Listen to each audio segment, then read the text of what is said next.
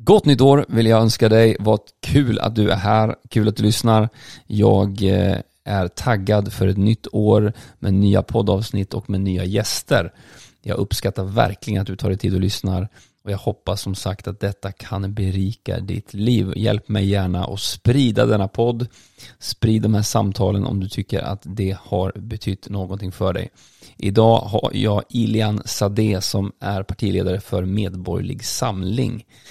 Jag och Ilan hade ett spännande samtal där vi pratade om vem som är den politiska adeln. Om hur det är att dra igång ett nytt parti. Vi pratade om omvändelseterapi, vi pratade om yttrande religionsfrihet, om stor och liten stat och om hur Pride cancellade Ilan trots att han är homosexuell. Vi hade ett intressant samtal, jag vet att det här kommer ge dig något. Så ja, vi kör igång. Stort tack för att du är med och lyssnar.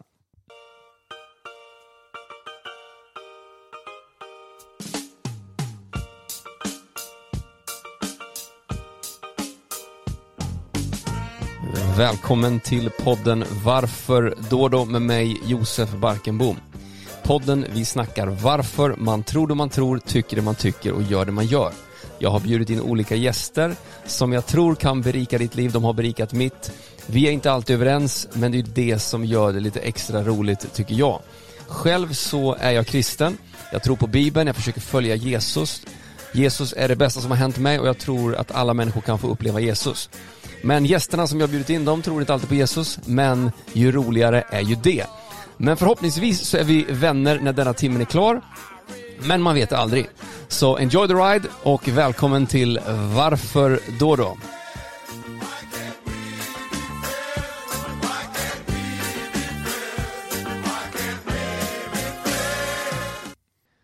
Då hälsar jag alla välkomna till ett nytt avsnitt med Varför då? Idag har jag Ilan Sadé med mig. Varmt välkommen. Tack så mycket. Tack så mycket. Sadé, förlåt. Ursäkta. Ingen fara du. Det var faktiskt, man har hört lite båda, men så lyssnade jag på Navid Modiris och då sa han Sadé. Så jag bara, vänta, just det. Men du, Ilan, berätta lite om dig själv. Du är ju partiordförande och då partiledare för Medborgerlig Samling. Och jag förstår att du är jurist också. Just det. Kan du berätta lite mer om dig själv? Ja, jag är faktiskt i huvudsak jurist om man ska uttrycka det så. Jag jobbar på en byrå sedan 15 år tillbaka ungefär med framförallt små och medelstora företag och företagare och alla möjliga juridiska problem som de kan drabbas av eller man kan förebygga det på olika sätt. Och processar i domstolar och hela den biten. Så det är egentligen, vi på min byrå gör ju precis det som en affärsjuridisk advokatbyrå ägnar sig åt. Det är det civila. Jag glömde säga det i Malmö, jag bor i Malmö. Jag är född i Israel faktiskt en gång i tiden och kom till Skåne när jag var 2 år gammal med mamma och pappa och mamma är härifrån från en liten ort som heter Skanör som ligger 30 kilometer härifrån Malmö. Så där växte jag upp och sen har jag bott i Lund. Jag har bott en ganska lång tid när jag pluggade. Jag har bott 2 kortare perioder i Israel i vuxen ålder också och sen så har jag bott i Malmö här nu i närmare 13 år nu tror jag. Ja, just det. Tiden flyger alltså. Yeah. Du är gift vad jag förstår så? Jag är gift med en man, faktiskt. Sedan 2014 och vi bor här i lägenheten i Malmö i Västra Hamn. Just. Vad mer finns att säga om mig? Det är en kort version. Om vi går in lite på det politiska kanske då så har jag hade faktiskt ett engagemang från sena tonåren och uppåt lite i ett annat parti, men det var länge sedan, Centerpartiet. När jag var som mest engagerad så var jag studentförbundets ordförande en period och jag satt även som ordförande för miljönämnden i Lunds kommun. Okay. Men sedan märkte jag någon gång under 00-talet där, om det var 28-9 där någonstans, att jag och Centerpartiet började liksom glida lite ifrån varandra i uppfattningar och det ställdes nog på sin spets någonstans 2011 när jag var med på en partistämma uppe i Åre i Jämtland. Och sen efter det bestämde jag mig för att nej, nu får det räcka. Nu lämnar jag partipolitiken. Jag tänkte jag ska aldrig mer in i partipolitiken. Nej, just det. Nej, nu ska jag göra annat. Nu ska jag ägna mig åt att kanske bli bättre på mitt yrke och odla mina intressen. Men sen efter decemberöverenskommelsen 2014, alla som inte kommer ihåg, det var alltså en överenskommelse mellan 6 stycken riksdagspartier. Där man egentligen, det handlade i korthet om att vi låtsas som att det är vi som är i riksdagen genom att vi hittar på några slags egna interna spelregler om där vi tänker bort 2 andra partier. Och det var framförallt ett av de andra 2 andra i Sverigedemokraterna. Det var ju det som var problemet, att man vill inte göra det man har gjort nu, alltså försöka förhandla och ta helt enkelt regeringsmakten med stöd av Sverigedemokraterna. Det var helt otänkbart 2014 för de 4 dåvarande borgerliga partierna. Och därför kom man på den här bizarra överenskommelsen, och det gjorde ju att jag tänkte att så här kan vi inte göra, det är ju fullständigt bizarrt. Här säger man till alla väljare som har röstat på något av de här 4 borgerliga partierna att vi lägger oss, vi struntar i era röster bara för att vi kan inte ens ta i de här med tång. Liksom. Det förhållningssättet tyckte jag var helt, det kommer att slita sönder vår demokrati i långa loppet. Så att några veckor senare gick jag med i det som var, kan man säga, ett embryo till det som nu är Medborgerlig samling. Det var en vanlig liten gruppering då som hade bildats något halvår innan, tror jag. Och som jag faktiskt hade hjälpt lite grann i bakgrunden med texter och så. Men jag tänkte ju då, som jag berättade innan, att jag ska aldrig mer in i partipolitik. Men det höll då inte. Så på den vägen är det. Sedan hösten 2016 så har jag varit partiledare för Medborgerlig samling. Har du alltid varit politiskt intresserad? Ja, det måste jag nog säga att jag har varit. Det har alltid diskuterats ganska högljutt och frimodigt vid varenda middagssammankomst med släktingar på både den ena och andra sidan. Och det gör ju att man får ett intresse, och alla håller inte med varandra heller inom släkten, verkligen inte. Och det gör ju saken ännu mer intressant, liksom, mer dynamiskt. Så att nog har jag alltid haft ett samhällsintresse i stort, och det var faktiskt därför jag valde juridik till slut också, för jag tänkte det är ju ändå utfallet av politik är ju många gånger juridik. Politiken hade jag ett intresse av, men juridiken måste man kanske lära sig på ett mer strukturerat sätt. Just det. Om vi bara ska Medborgerlig samling, det är nog inte alla lyssnare kanske som har koll, eller för de som inte har koll, vad ska jag säga är de liksom, jag är predikant och brukar man ha 3 punkter. Om du skulle köra liksom de 3 punkterna för Medborgerlig samling, vilka är det? 1. Se till att staten begränsar sig och blir bra på det den ska göra och låter folk leva sina liv i fred i övriga delar. 2. Se till att vi får tillbaka liksom medborgarandan i Sverige. Mer av en form av, ska vi säga, förnyad demokratin i Sverige. Det är inte bra när vi får någon form av politikerklass som glider iväg. Det var inte så demokratin var tänkt att fungera, och vår analys är att det är så idag.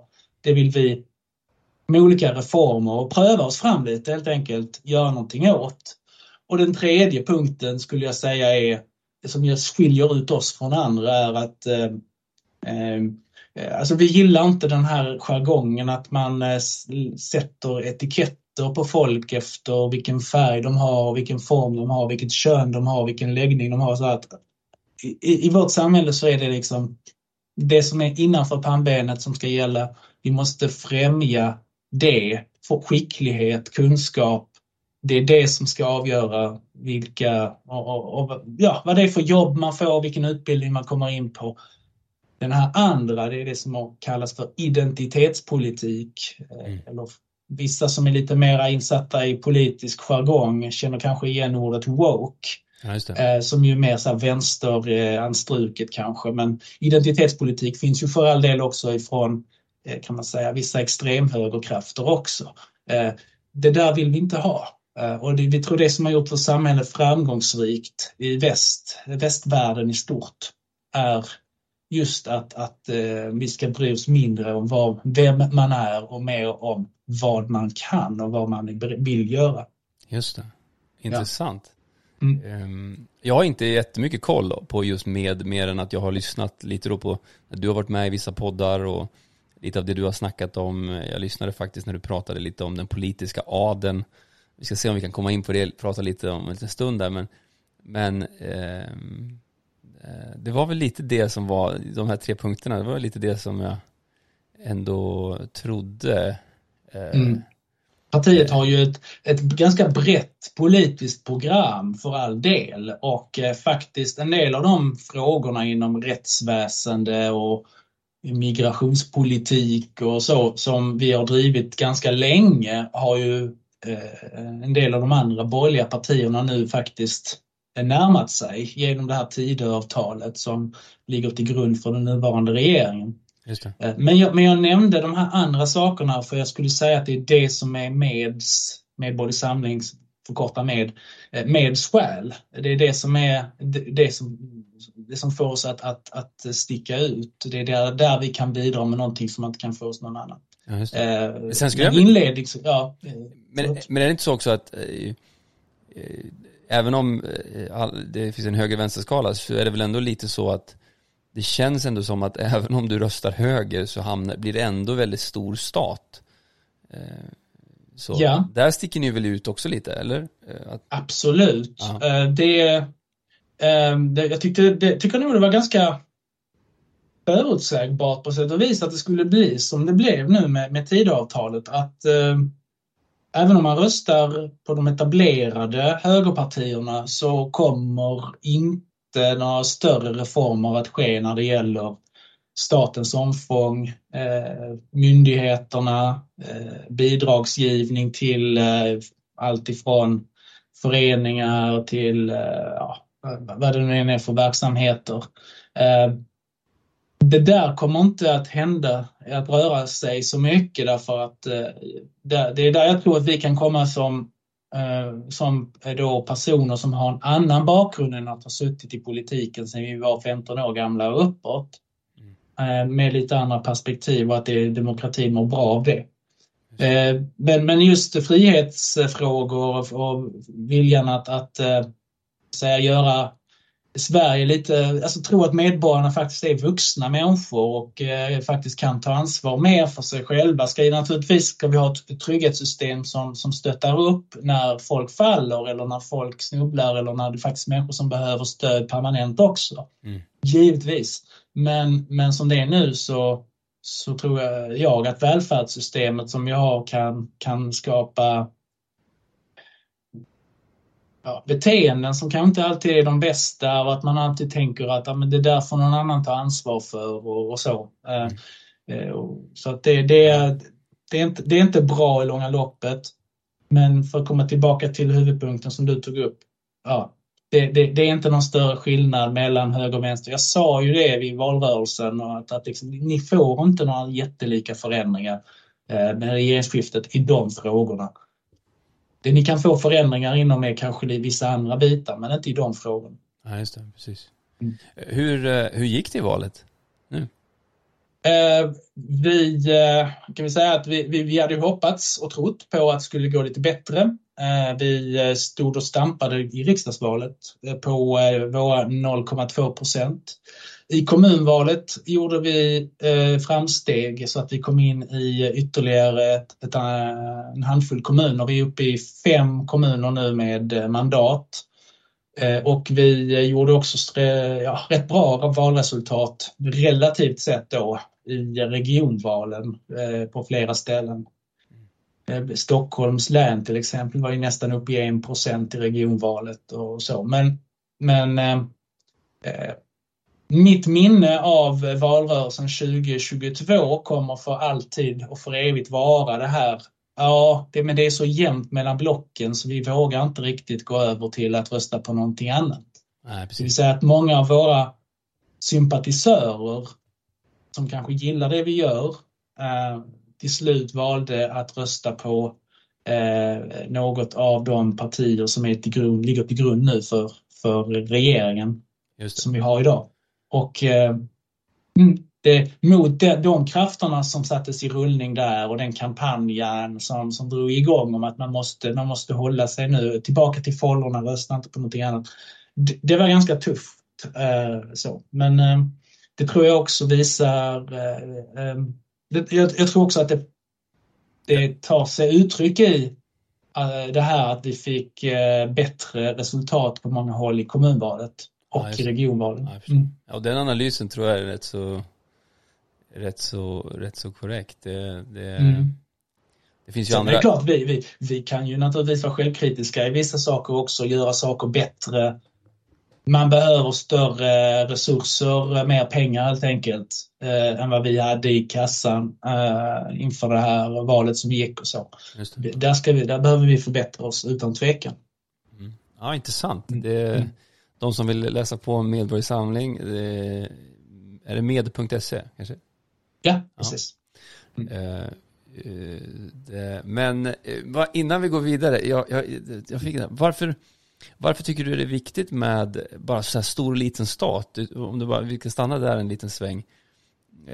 Jag tycker personligen det är intressant, och mina lyssnare vet nog det, att eftersom jag har bott i USA så fick jag ju den tanken, tyckte jag, insåg jag när jag bodde i USA. Innan det hade jag väl, klart man hade liksom funderat lite på det, men som svensk så är det liksom så här, vi vet att staten är stor, det är bara frågan vad staten ska göra på något sätt.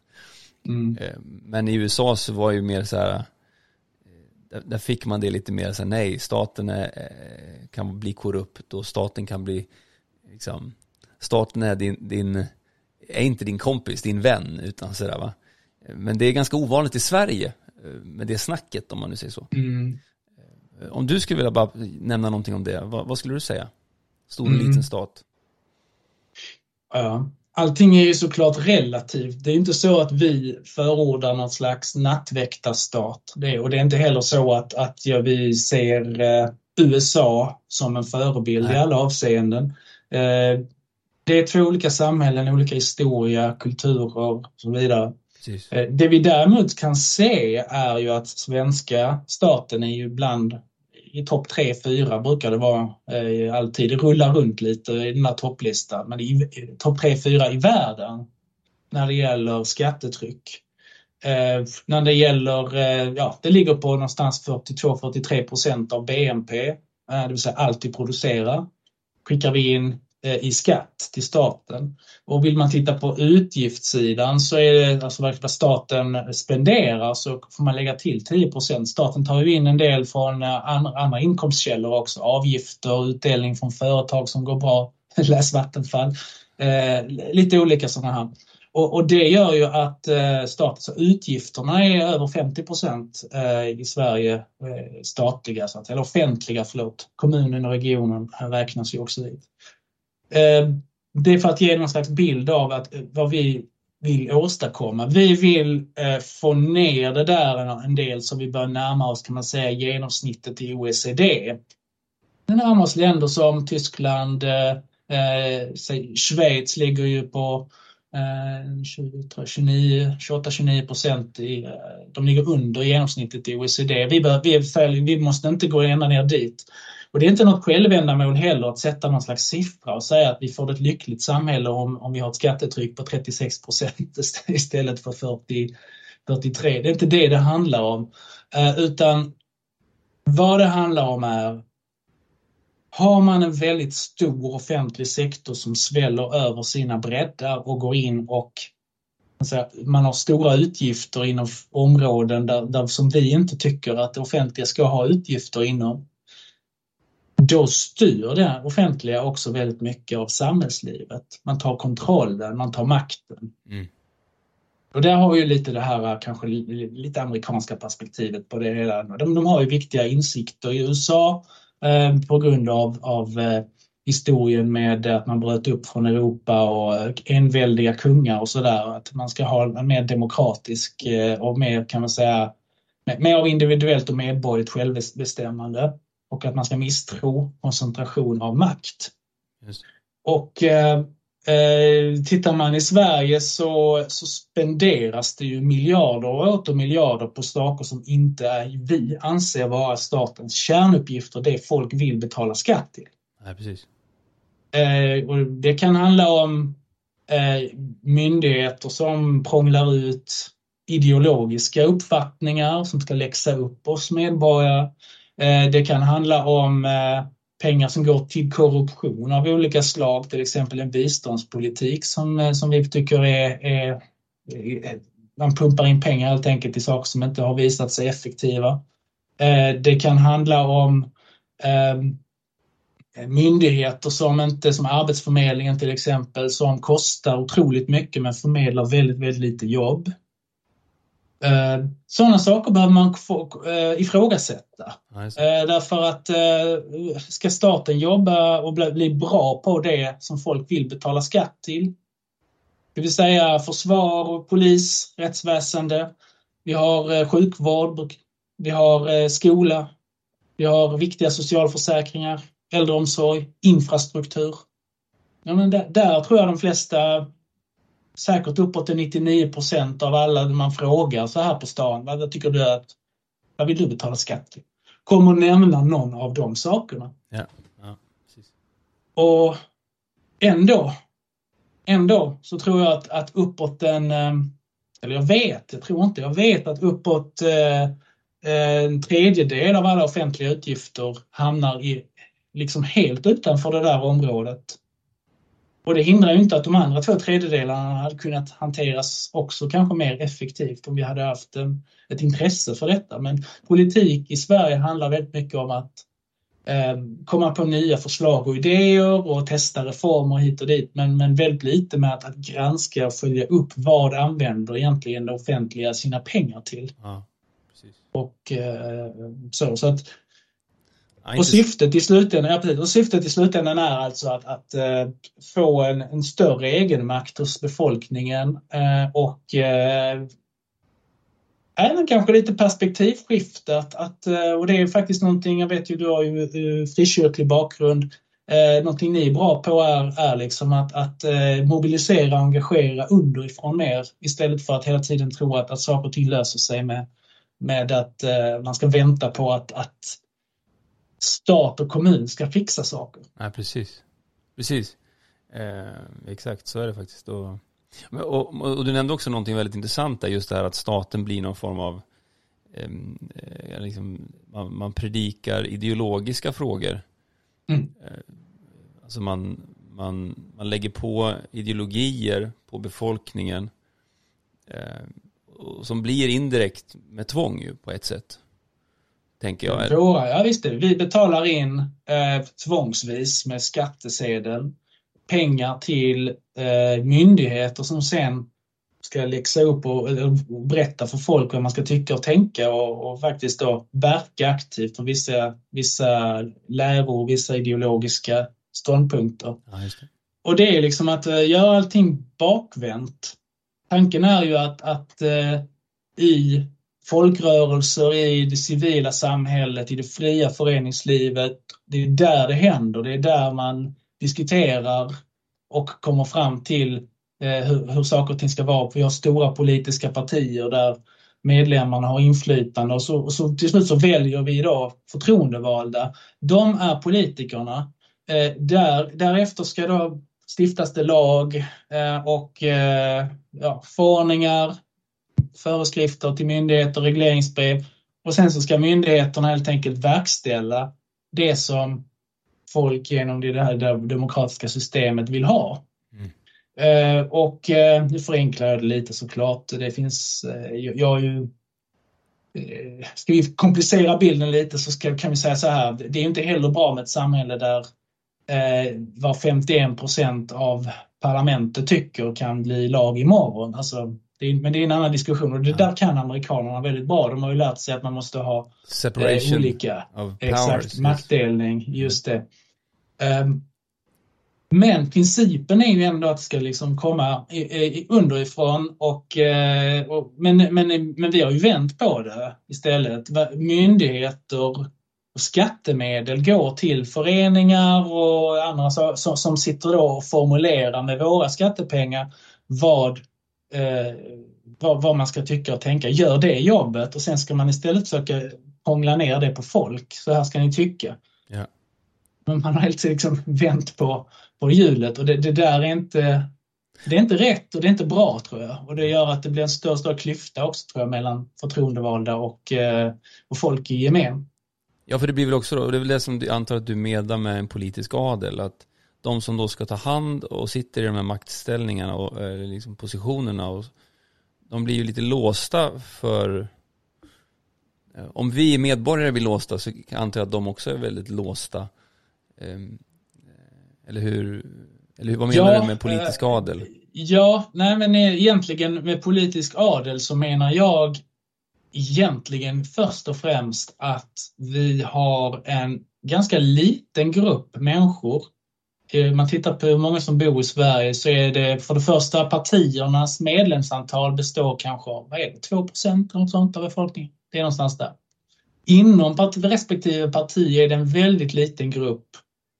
Av de här 2% är det liksom en liten del som man kan säga är de som har inflytande och som styr och ställer.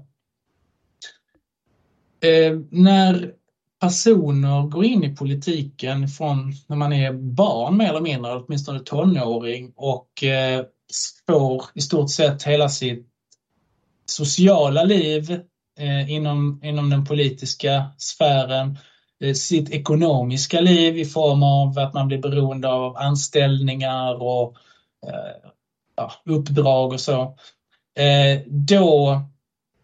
då blir man ju liksom som en egen liten gruppering. Och jag tror inte nödvändigtvis att politiker blir okunniga av att inte att bara hålla på med det. Det är inte det som är problemet. Jag utgår från att politiker har tid att läsa på saker och ting, så det är inte det som är bekymret. Men bekymret är att man blir beroende av sina partier för egentligen hela sin existens.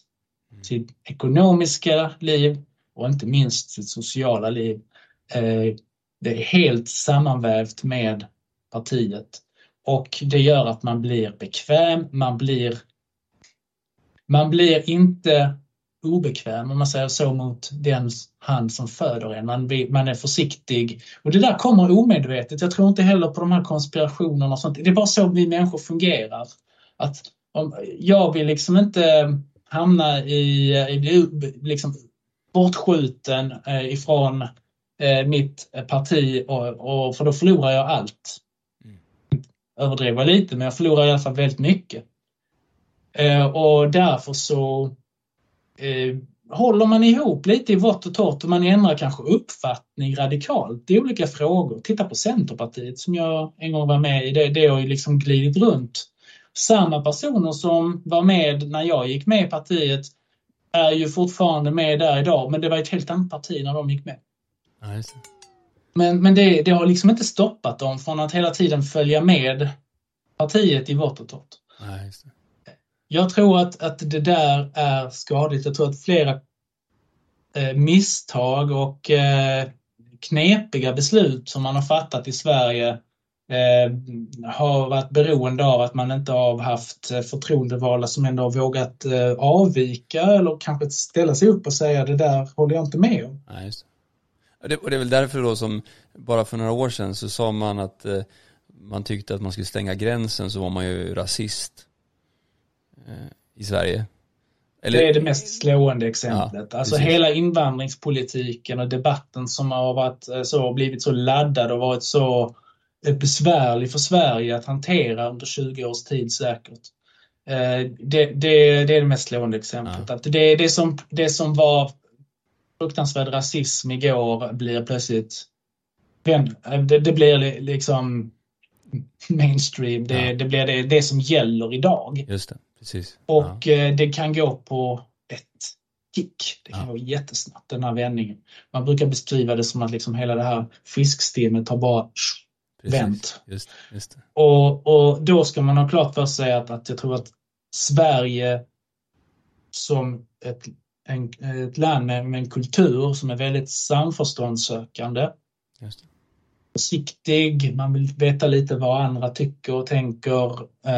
Just i en sån kultur är det väl extra viktigt att försöka bygga lite system som ska göra livet lite lättare för folk som ställer sig upp och har en annan uppfattning. Så att Sverige är ju Sverige är ganska extremt egentligen i världen. Det ser man ju på många sådana här undersökningar. Vi är inte alls landet lagom när det gäller mycket. Det är ett land som har mycket stark samförståndskultur och där det är väldigt små nyanser och små saker. Jag förstår att det är jävligt svårt för många invandrare att liksom hitta rätt och komma in i svenska samhället, för allting är ju så himla subtilt och liksom svåravläst. Va? Precis, ja så är det. Och du vet, som när man växer upp i kyrkan som jag liksom, så har man ju lärt sig om att man ska gå mot strömmen. Det predikas så mycket om, du vet. Följ Jesus oavsett vad alla tycker, om man säger så, va. Men vi gör ju också det i en viss, precis det här fiskstimkulturen.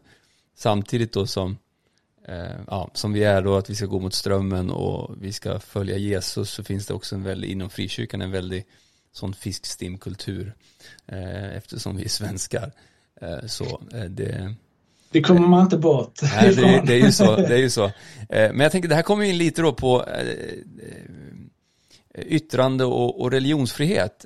För jag lyssnade faktiskt på Sista måltiden, som jag tycker folk ska lyssna på för de är sköna gubbar, där du var med.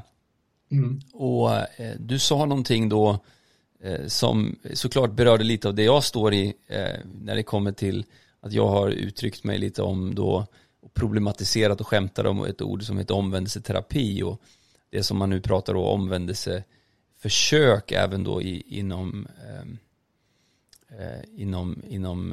i politiska kretsar då, eller lagförslag och sådana här saker.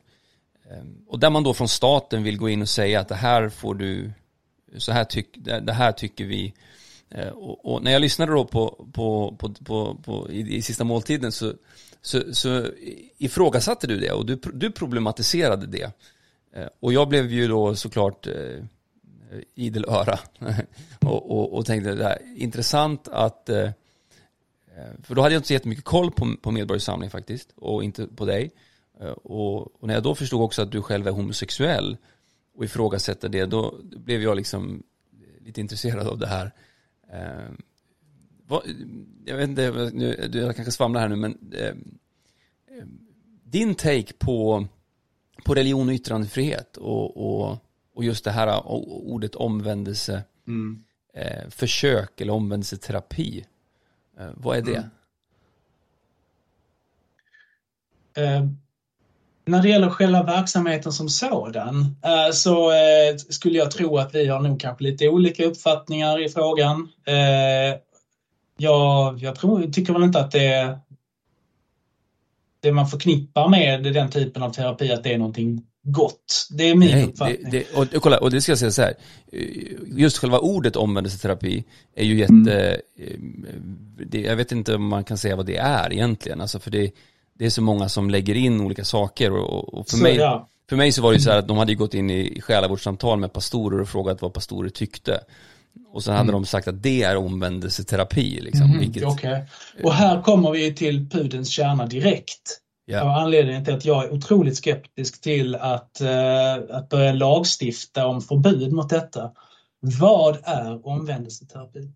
Var är gränsen mellan omvändelseterapi som då är någon form av som det framställs då, psykiskt nedbrytande verksamhet och den här typen av samtal. Och även om det nu skulle vara så att jag personligen har uppfattningen att det där inte är någon väg att gå, att hålla på och försöka trycka ner saker och ting som har med sexualitet att göra, och det när det gäller homosexualitet.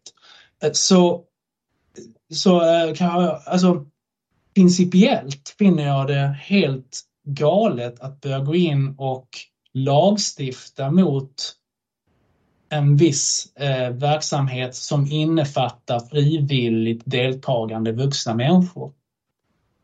Det är så länge saker och ting är frivilliga, så länge och så sker saker med olika typer av tvång eller så finns det faktiskt andra lagar som kan komma in i bilden och i så fall skydda personer mot detta. Men så länge det är frivilligt deltagande från vuxna människors sida så har jag otroligt svårt att förstå hur man i ett fritt samhälle, ett fritt liberalt samhälle dessutom, kan få för sig att förbjuda detta. I långa loppet så har snarare personer från sexuella minoriteter alltid haft det bättre i öppna samhällen där det är fritt fram att diskutera, och det är fritt fram att leva på olika sätt och ha olika livsstilar. Nu verkar det som att en del av den så kallade HBTQ-rörelsen, jag skulle säga att det är också ett begrepp som är lite missvisande, därför att jag ser inte riktigt någon rörelse. Jag ser att det finns återigen en form av adel på att säga, men det finns grupperingar som är aktiva inom vissa av de här ganska små egentligen organisationerna, som då blir någon form av talespersoner för hela gruppen utan att de har frågat alla om de är det. Och som de ska representera och sen kör hårt med att staten ska då användas som ett verktyg mot andra världsåskådningar, andra uppfattningar. Och det där är ju, som jag ser det, helt galet och förkastligt, och jag tror det är farligt därför att vi går mot ett mer totalitärt samhälle på det sättet. Just det. Ja, det blir ju ett problem när jag tycker då att man helt enkelt staten delvis tvingar då, det gör man ju delvis med såna här skattemedel, för man diskuterar till exempel det här demokratikravet som var där i Sverige då, och jag tror det var lite kanske det som gjorde att folk blev nervösa över min grej, eftersom pingströrelsen får ju massa pengar ifrån för att vi gör alltså SIDA-verksamhet, eller vi gör massa missionsverksamhet, gör ju kyrkor liksom sådär, där man borrar brunnar och man hjälper, och då får man ju pengar delvis från pengar från staten, men då ska ju de där pengarna som kommer från staten också då inte bara handla om att vi gör en brunn, utan det ska ju även då handla om att men det kan ju vara en sån sak då att vi ska undervisa om, jag är väldigt dåligt insagt exakt vilka krav som var med det där, men då ligger det, då ska man ju inte ha vissa åsikter, eller man ska ha vissa åsikter, och man får och sådär. Intressant.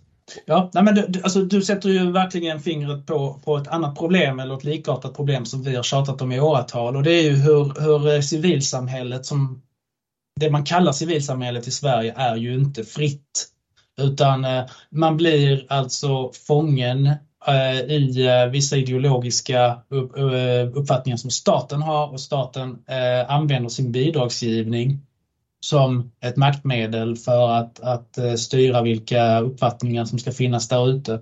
Och när det är ens egna uppfattningar så verkar ju många politiker tycka, jajamensan, nu kör vi, nu ska vi få bort mörkermännen och så, va? Yeah. men när det går mot ens egna uppfattningar kanske det är lika roligt längre. Nej, precis. Och det är det jag tycker, det är därför själva bidragsgivningen till föreningslivet i sig är ett problem.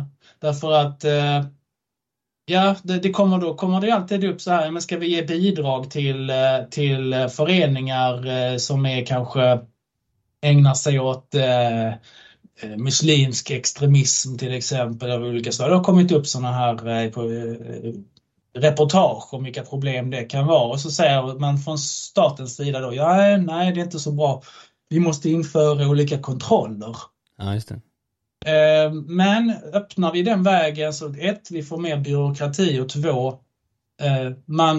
det där är ett tveeggat svärd, för det slår vilt överallt. Precis. Och plötsligt så ska då allt kontrolleras. Så vi har samma sak om vi nu ska stanna lite vid religiösa samfund.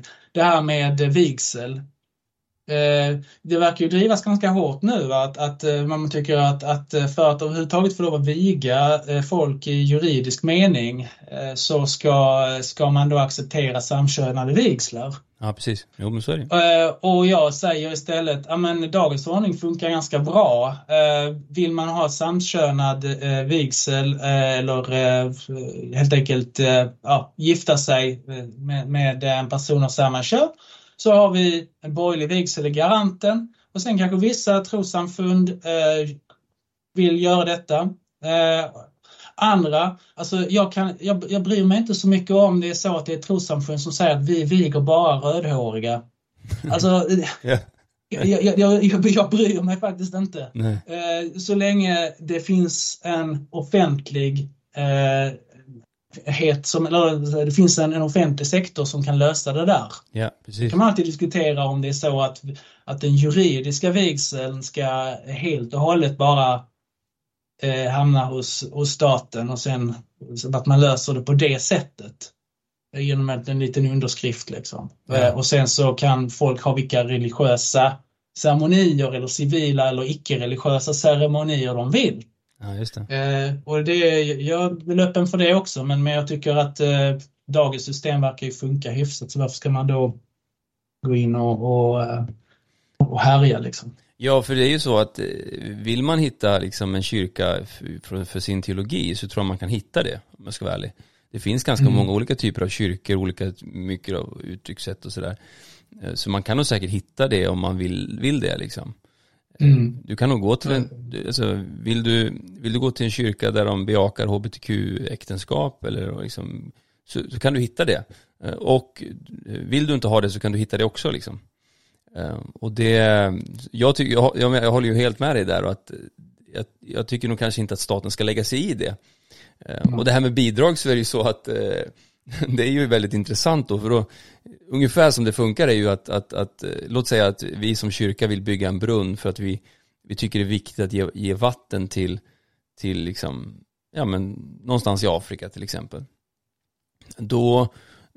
Då kommer det ju så här, men då måste ni också, ni får, det kan ju vara så att ni får inte predika om Jesus. Vi kommer inte ge er pengar om ni predikar om Jesus.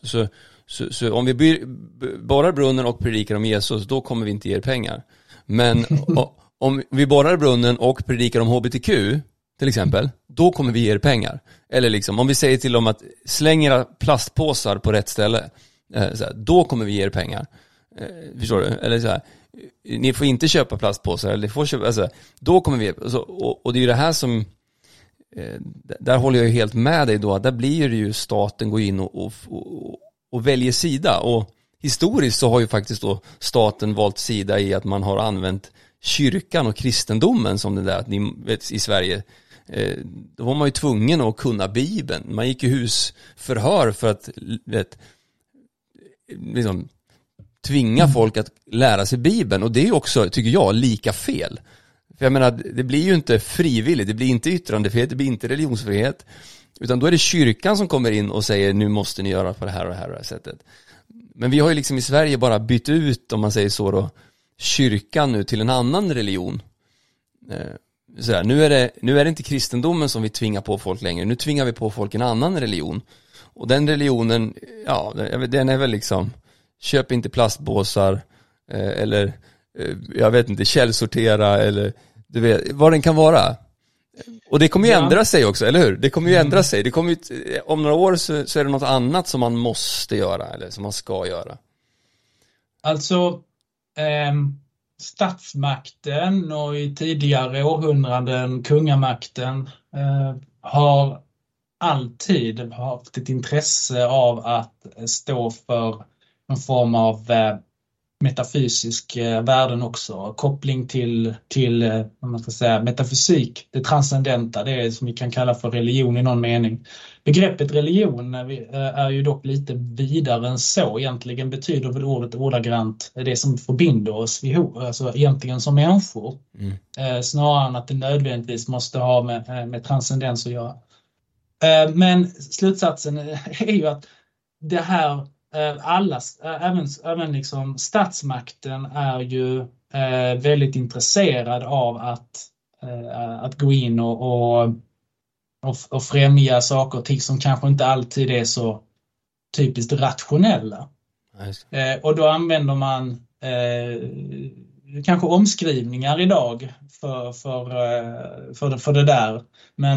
Men det finns vissa saker som har drag som är rätt så slående av någon form av väckelse eller någon slags religiös koppling som vi ägnar oss åt i Sverige genom det offentliga, och folk verkar liksom inte riktigt ha sett igenom det där. att det är inte så att det man kan kalla för den, ska vi säga, jag vet inte, i brist på bättre begrepp, det är politiskt korrekta eller det som är etablerat som den ideologiska inriktning som vi har, att det är inte så att den skulle vara helt byggd på och cementerad i någon form av rationell vetenskap, utan det finns alltid drag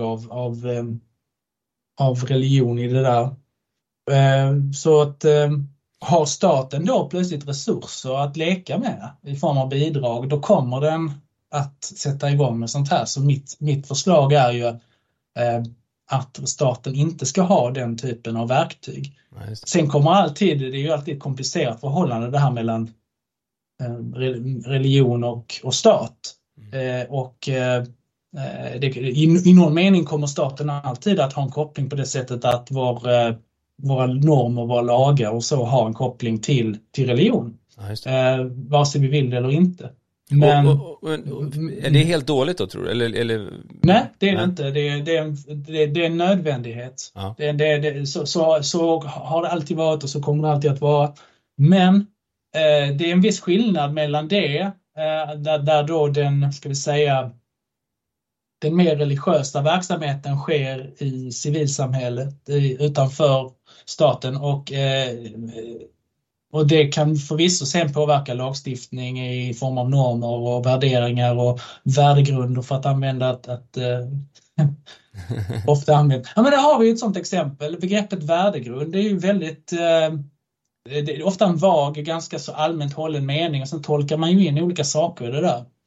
Precis, för det är ju bra att det finns en värdegrund, såklart, och att det finns värden som är gemensamma. Typ som att, tänker jag då, yttrandefrihet eller religionsfrihet. Det är ju fina värden, alltså. Det är ju fantastiska värden som västvärlden har liksom kämpat för och vunnit och fått, och vi har sett att ett fritt och ett öppet samhälle med religionsfrihet och yttrandefrihet och möjlighet att liksom bygga sitt liv och ha frihet att välja det man vill. Det har ju skapat den värld som vi har privilegiet att ta del av. Västvärlden, liksom så. Men jag antar att ditt problem är när det går för långt. Så. Och att en slutsats som vi kan dra om vi nu bara lyfter oss lite och tittar runt och lyfter blicken från vår egen lilla lilla värld och vår egen tid och tittar kanske bakåt i historien en del och lär oss av det. Det är att makten har alltid haft ett intresse av att kunna liksom också plocka till sig religiösa komponenter. Just det, titta på reformationen till exempel och statsförvaltningen och liksom tog kyrkan helt enkelt. Och det är ju ett utmärkt medel för kontroll. Ja, visst. Den som kontrollerar prästerskapet också, inte bara den världsliga makten, eller på att säga. Prästerskapet är ju också världslig makt i den meningen, men den som har även koll på den biten kommer ju vara väldigt mäktig. Absolut.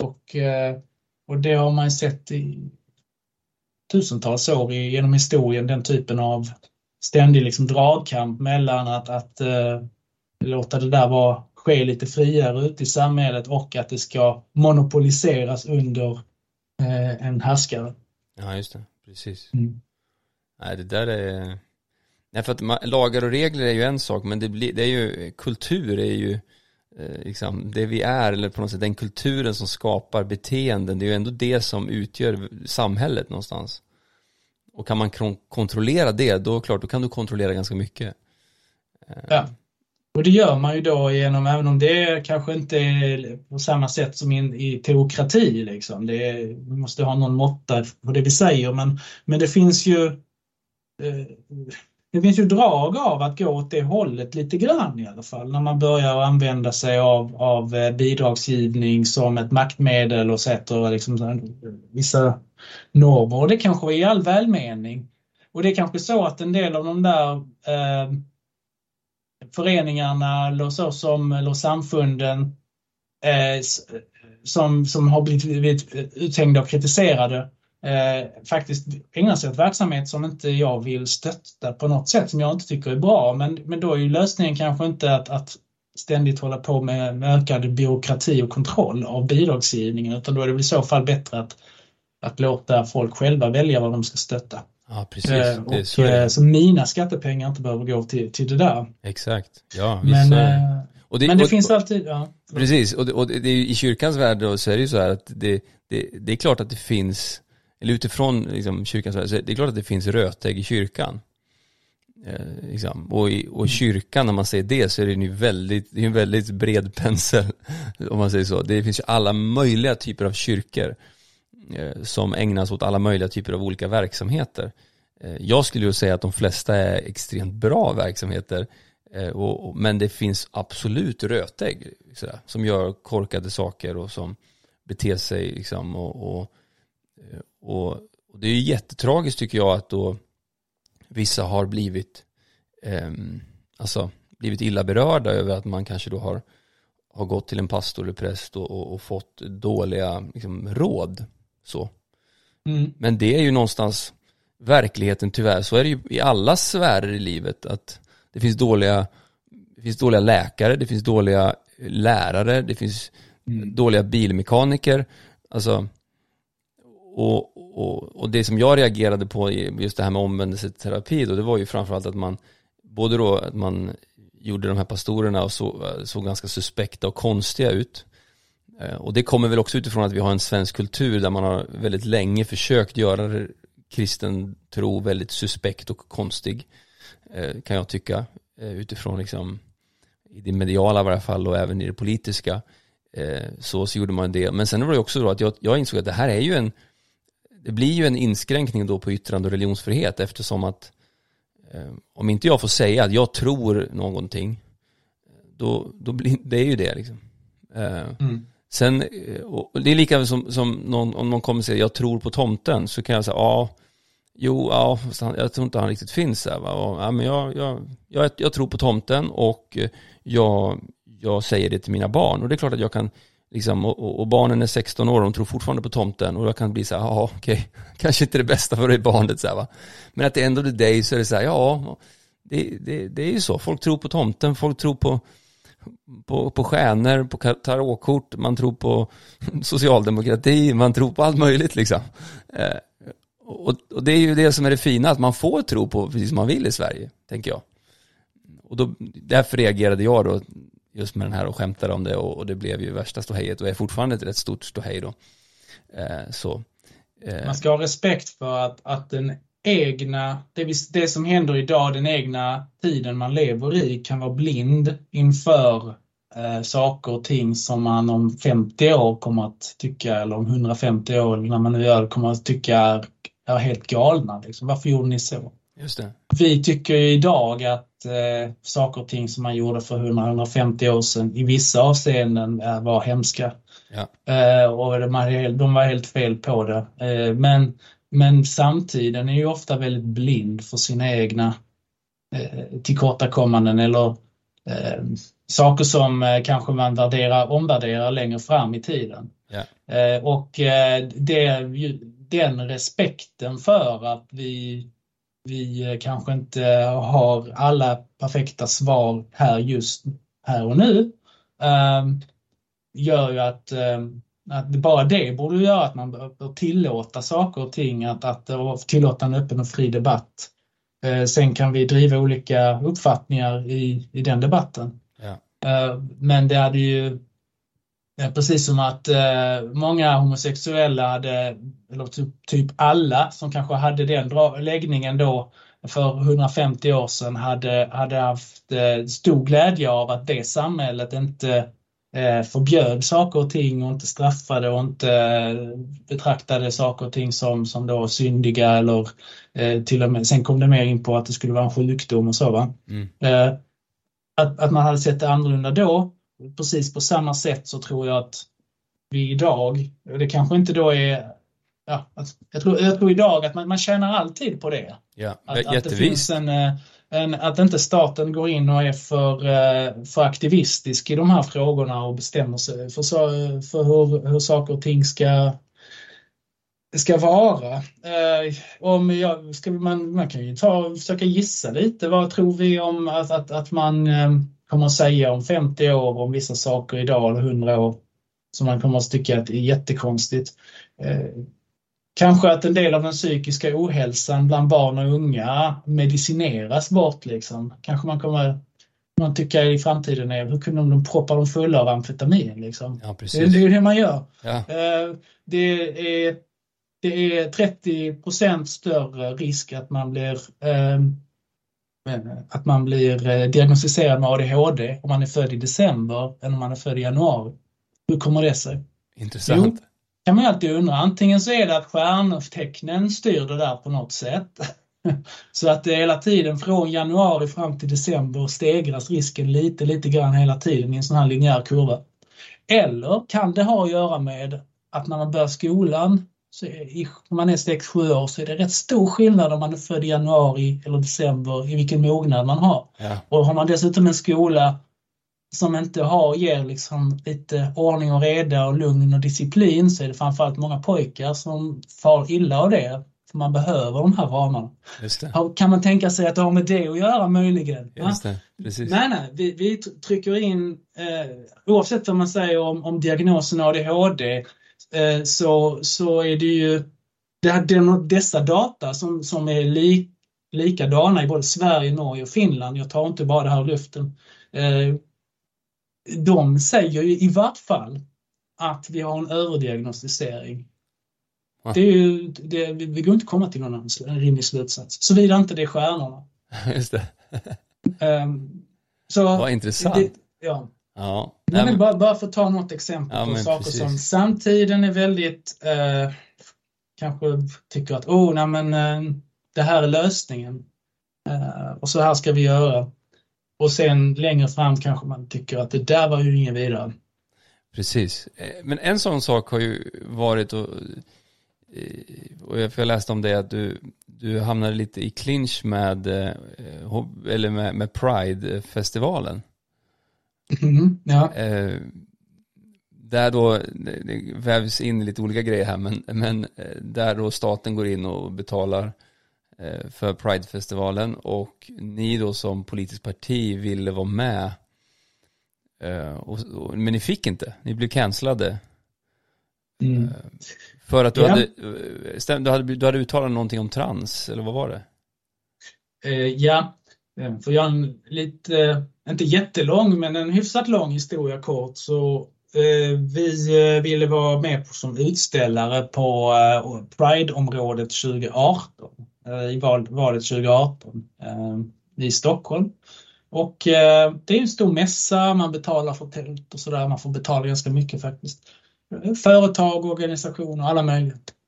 Och då sa de till slut nej till oss och då hänvisade de till en krönika som jag hade skrivit 2016. Det var till och med innan jag blev partiordförande. Och där jag var rätt så kritisk till hur den grupp som då kallar sig då för hbtq-rörelsen i Sverige, men som jag sa innan kanske inte alls företräder alla, eller gör inte det. Men det är ju det är verkligen inte, det är en självpåtagen ledartröja där. Att man där i den första reaktionen som efter att det hade varit ett massmord, alltså skottdrama i USA på en nattklubb i Orlando i Florida. Där det var det var en gayklubb då, det var massor av personer som hade skjutits ihjäl. Ja, just det. Ja, det var någon psykisk knäpp person som hade gått in där och skjutit liksom. Det första reaktionen var väl att för den här personen som var psykiskt knäpp var ju tydligen då också muslim eller något åt det hållet, hade fått för sig att han skulle göra någonting för IS här när han höll på med. Alltså, så det var det första man kommer fram till i Sverige var hoppas inte detta gynnar SD nu. Hallå, alltså varför är det liksom det enda ni tänker på? Är ni helt galna? Ni har ju SD-Tourettes liksom. Det här finns andra problem i detta här. Det är fruktansvärda som har hänt. Och då företrädare för då organisationen RFSL och så. Det var det första de liksom gick ut med. Och då skrev jag en krönika om det och då var jag också, skrev lite raljant, kanske lite kritiskt också till att jag tycker inte den här hela begreppet HBTQ eller HBTQ-person som kommit att användas så mycket på sistone. Jag är inte personligen så jätteglad i det begreppet. Och så tog jag upp att det egentligen är det ju två olika delar i det. Det ena är ju sexualitet och det andra är könsidentitet i mer eller mindre grad. Och det är inte alltid riktigt det är samma sak, va? Så att det är alltså transvetet helt enkelt i den. Och det är ju då allt ifrån från personer som är då transsexuella som vill helt enkelt byta kön till de som är transvestit och helt enkelt vill då och då klä sig i det motsatta könets attiraljer och kläder liksom. Till rena sådana här partypinglor liksom som bara för att gå ut på nattklubb då och då liksom. Det är allting, allt däremellan så. Men det har ju inte nödvändigtvis med sexualitet att göra. Vad jag har förstått så är de flesta som är till exempel transvestiter, de är heterosexuella. I alla fall på den manliga sidan. Då skriver de från Prides styrelse att Ilan Sadé vill utesluta trans från HBTQ-rörelsen liksom. Nej, det skrev jag inte. Jag bara påpekade att det egentligen är alltså det är konstigt att använda ordet HBTQ-person därför att en person jag är inte trans. Det är med. Ja. Men just transfrågor har ju kommit att bli den här nya jätteminerade marken efter att frågor kring liksom bögar och flator och bisexuella och sånt där har blivit mer så här de är inte så laddade i den största delen av befolkningen i alla fall i Sverige längre. Men nu så har transfrågan kommit att bli liksom den här stora där man ska flytta fram positionerna och hitta nya sätt att hela tiden komma i konfrontation.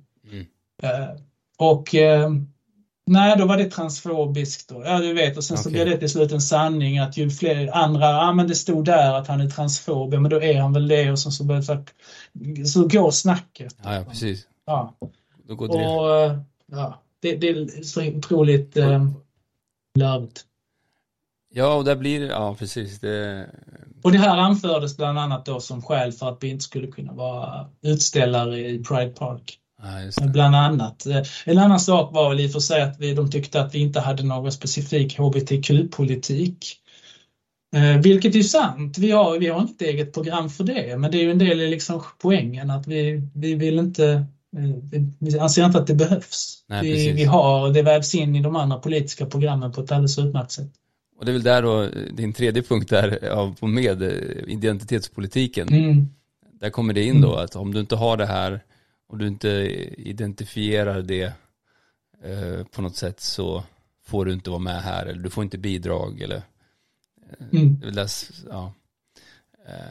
har det varit en svår resa för dig bara personligen liksom, både att vara med i ett så nystartat parti, att gå i clinch med då lite av det som folk tänker då ändå är så här, liksom, gå i clinch med det som är politiskt korrekt, om man säger så. Har det varit svårt, eller hur är det? Jag tror att jag är ganska tålig alltså, så att jag kan väl inte påstå att det har varit så jävla jobbigt. Jag tycker andra borde ju skaffa sig lite tjockare skinn, eller på att säga, och faktiskt göra det ibland. Yeah. Och inte bara ducka. Så att ja, ibland det har väl hänt att man känner av det, eller att man blir beskylld för en massa konstigheter, men det är ofta kanske i de sociala mediernas utmarker och trollkonton och sånt där. Det är ju där det värsta är. Men det är ju lite absurt, och ibland tänker jag så här när det har varit det var någon gång tror jag blev samma dag kom det beskyllningar om att jag är fascist och att jag är någon slags, vad var det? Någon som judisk konspirator, och han önskade mig all liksom hemskheter som inte ens tål att nämnas här. Och då tänkte jag, okej, då är jag väl ganska rätt på det, tror jag. Ja, just det, precis. Om det liksom blir helt, det kommer svordomar från alla håll och kanter. Ja, exakt. Ja, ibland vet man att man är på rätt spår bara för att man märker vilka som är emot den liksom. Vad de säger, så är det. Ja. För att avsluta, du nämnde här att du är född i Israel. Din pappa är då jude? Min pappa är jude, min mamma är faktiskt inte judinna, så att, men det blir hela tiden, men han är jude, men nej, nu säger jag det återigen, inte enligt ortodoxin. Så att jag är liksom lite mellan stolarna. Jag förstår. Däremot har jag en väldigt stark koppling till det judiska och har en väldigt stark koppling till den israeliska kulturen och hebreiska språket och hela den biten. Ja, jag har varit i Israel en gång, ett fantastiskt land alltså. Älskade att vara där faktiskt. Det var allt ifrån men bara de historiska platserna och liksom kulturen och sådär. Ja, just det. Och även falafel i Gamla stan i Jerusalem. Men hur har det påverkat din, om man säger så, din politiska liksom, hur har din då judiska och israeliska koppling påverkat dig? Alltså det här är ju verkligen tro invävat i liksom, eller du får rätta mig om jag har fel, men min upplevelse när jag var där är ju att det är så självklart med att tro, eller att liksom det finns någonting mer än bara det vi ser, och att det påverkar våra värderingar, det påverkar vårt liv. Är det också din uppfattning? Ja, alltså Jag vet inte riktigt hur mycket det påverkar. Det är en bra fråga. Naturligtvis, kanske att jag har en större vana vid att resonera om religion på ett rimligt sätt. Själv är jag ganska sekulär av mig, men jag är väldigt intresserad av religionshistoria. Just nu är jag helt uppslukad av en serie föreläsningar just om israelisk YouTube-kanal med alltså arkeologiprofessorer inom bibelforskning och hur de ämnena liksom går ihop och som med en sekulär ingång i detta reder ut vad det är bevisat, vad det är inte bevisat, vad kan vi anta, liksom jätteotroligt spännande. Wow, det där måste vi ta ett poddsamtal om. Det ska vi göra. Jag måste först lyssna igenom återstående 100 timmar eller något. Ja, jag förstår. Men det är ett otroligt fascinerande ämne. Var var vi någonstans? Nu blir jag så... Jo, du snackar om arkeologi och biblisk historia där då. Ja, precis. Ja, just det. Jag skulle säga att det är ju högst närvarande i Israel. Sen är det lite så här, judendomen är ju egentligen en religion som ganska så, den är ju typ så här lagreligion. Den är ju extremt kopplad till så här, gör det här, gör inte det. Ja. Rätta mig om jag har fel, men kristendomen är mer fokuserad på det du nämner som tro. Ja, det skulle jag säga. Man hårdrar det, absolut. Måla med breda penseldrag så. Eller jag skulle säga, kristendom handlar ju väldigt mycket om hjärtats inställning kanske mer än gärningar. Även om gärningar såklart är del i det. Så handlar det judendomen är ju väldigt, väldigt gärningsfokuserad och ju mer ortodox den blir ju mer, desto mer gärningar och det går ju till ytterligheter kan ju jag tycka. I en del hur livsföringen påverkas då. Ja, exakt. Bland de ortodoxa grupperna framförallt. Men jag har respekten då för att man kan ha olika syn på detta och jag tycker det är intressant att närma sig religion med en större förståelse och att man har en bredare syn på det än vad många i Sverige har. Sverige har blivit lite konstigt nog, lite analfabetisk nästan när det gäller att överhuvudtaget resonera kring det här. Och precis som vi var inne på för en kvart sedan så blir man ju också blind inför sina egna föreställningar som faktiskt också påminner ganska mycket eller faktiskt är en form av religion. Ja, men jag tror på alla människors lika värde och jag tror på värdegrunden den och jag tror på det. Jaha, ser man på. Kan du berätta lite mer, utveckla, fyll på?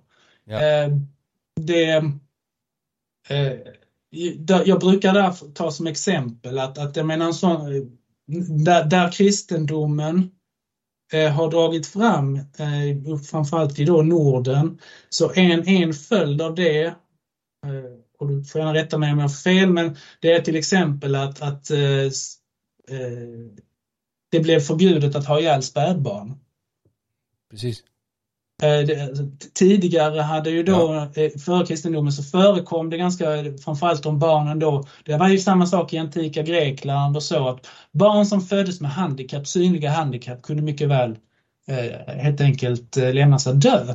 Vilket enligt kristendomen då man inte fick göra. Nej, precis. Den första kyrkan i Rom gick ut i skogen och hämtade barn som folk hade gått ut och lämnat i skogen bara. Ja.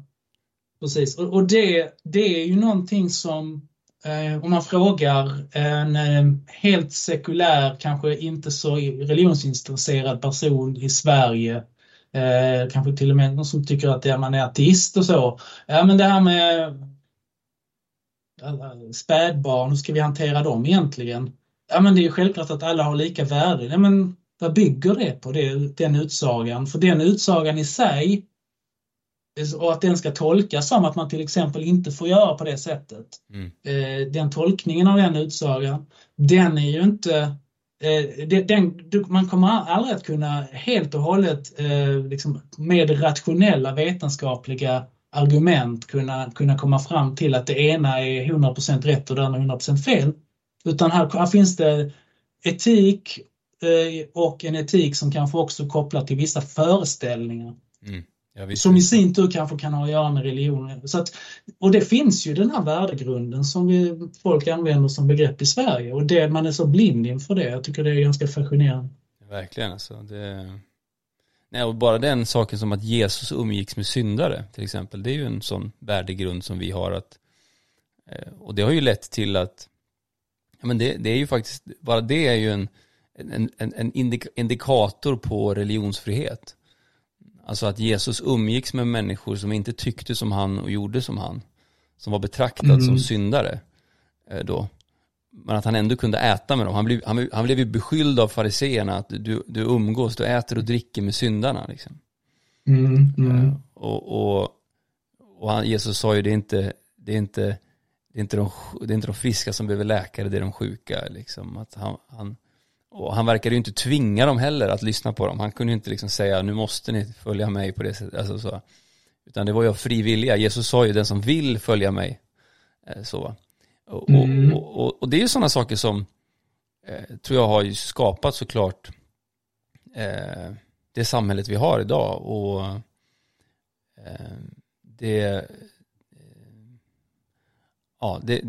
jag tror att svenskar framförallt är ganska analfabeter kring det håller jag med om. Alltså.